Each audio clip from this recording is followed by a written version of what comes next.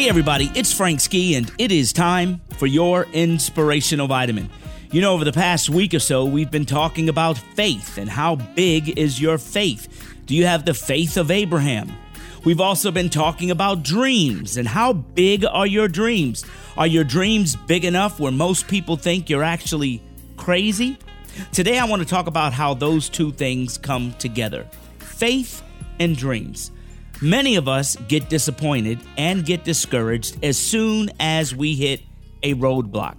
Some of us have been hitting roadblocks for a very long time, and you are extremely frustrated. You actually may be getting to the point of being depressed. But when you understand how God operates, and you have faith, and you understand the big dream, then you understand that none of that makes any difference.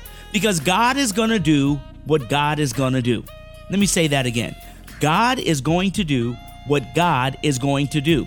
And what God is going to do is exactly what he promised you. You don't believe me? Well, in Luke 22, nevertheless, not my will, but yours be done.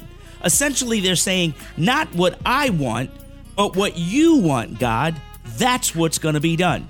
And see, when we have faith and we understand that God gives us a dream that is so big and enormous that people think we're crazy, we already know that God has a plan of making it happen. So when we hit those roadblocks, you know what? Hey, don't even worry about it. Like Jay-Z said, brush the dirt off your shoulders because it doesn't even matter. God is going to get you there. So understand what it says again in Luke. Nevertheless, not my will, but yours be done. Don't stress.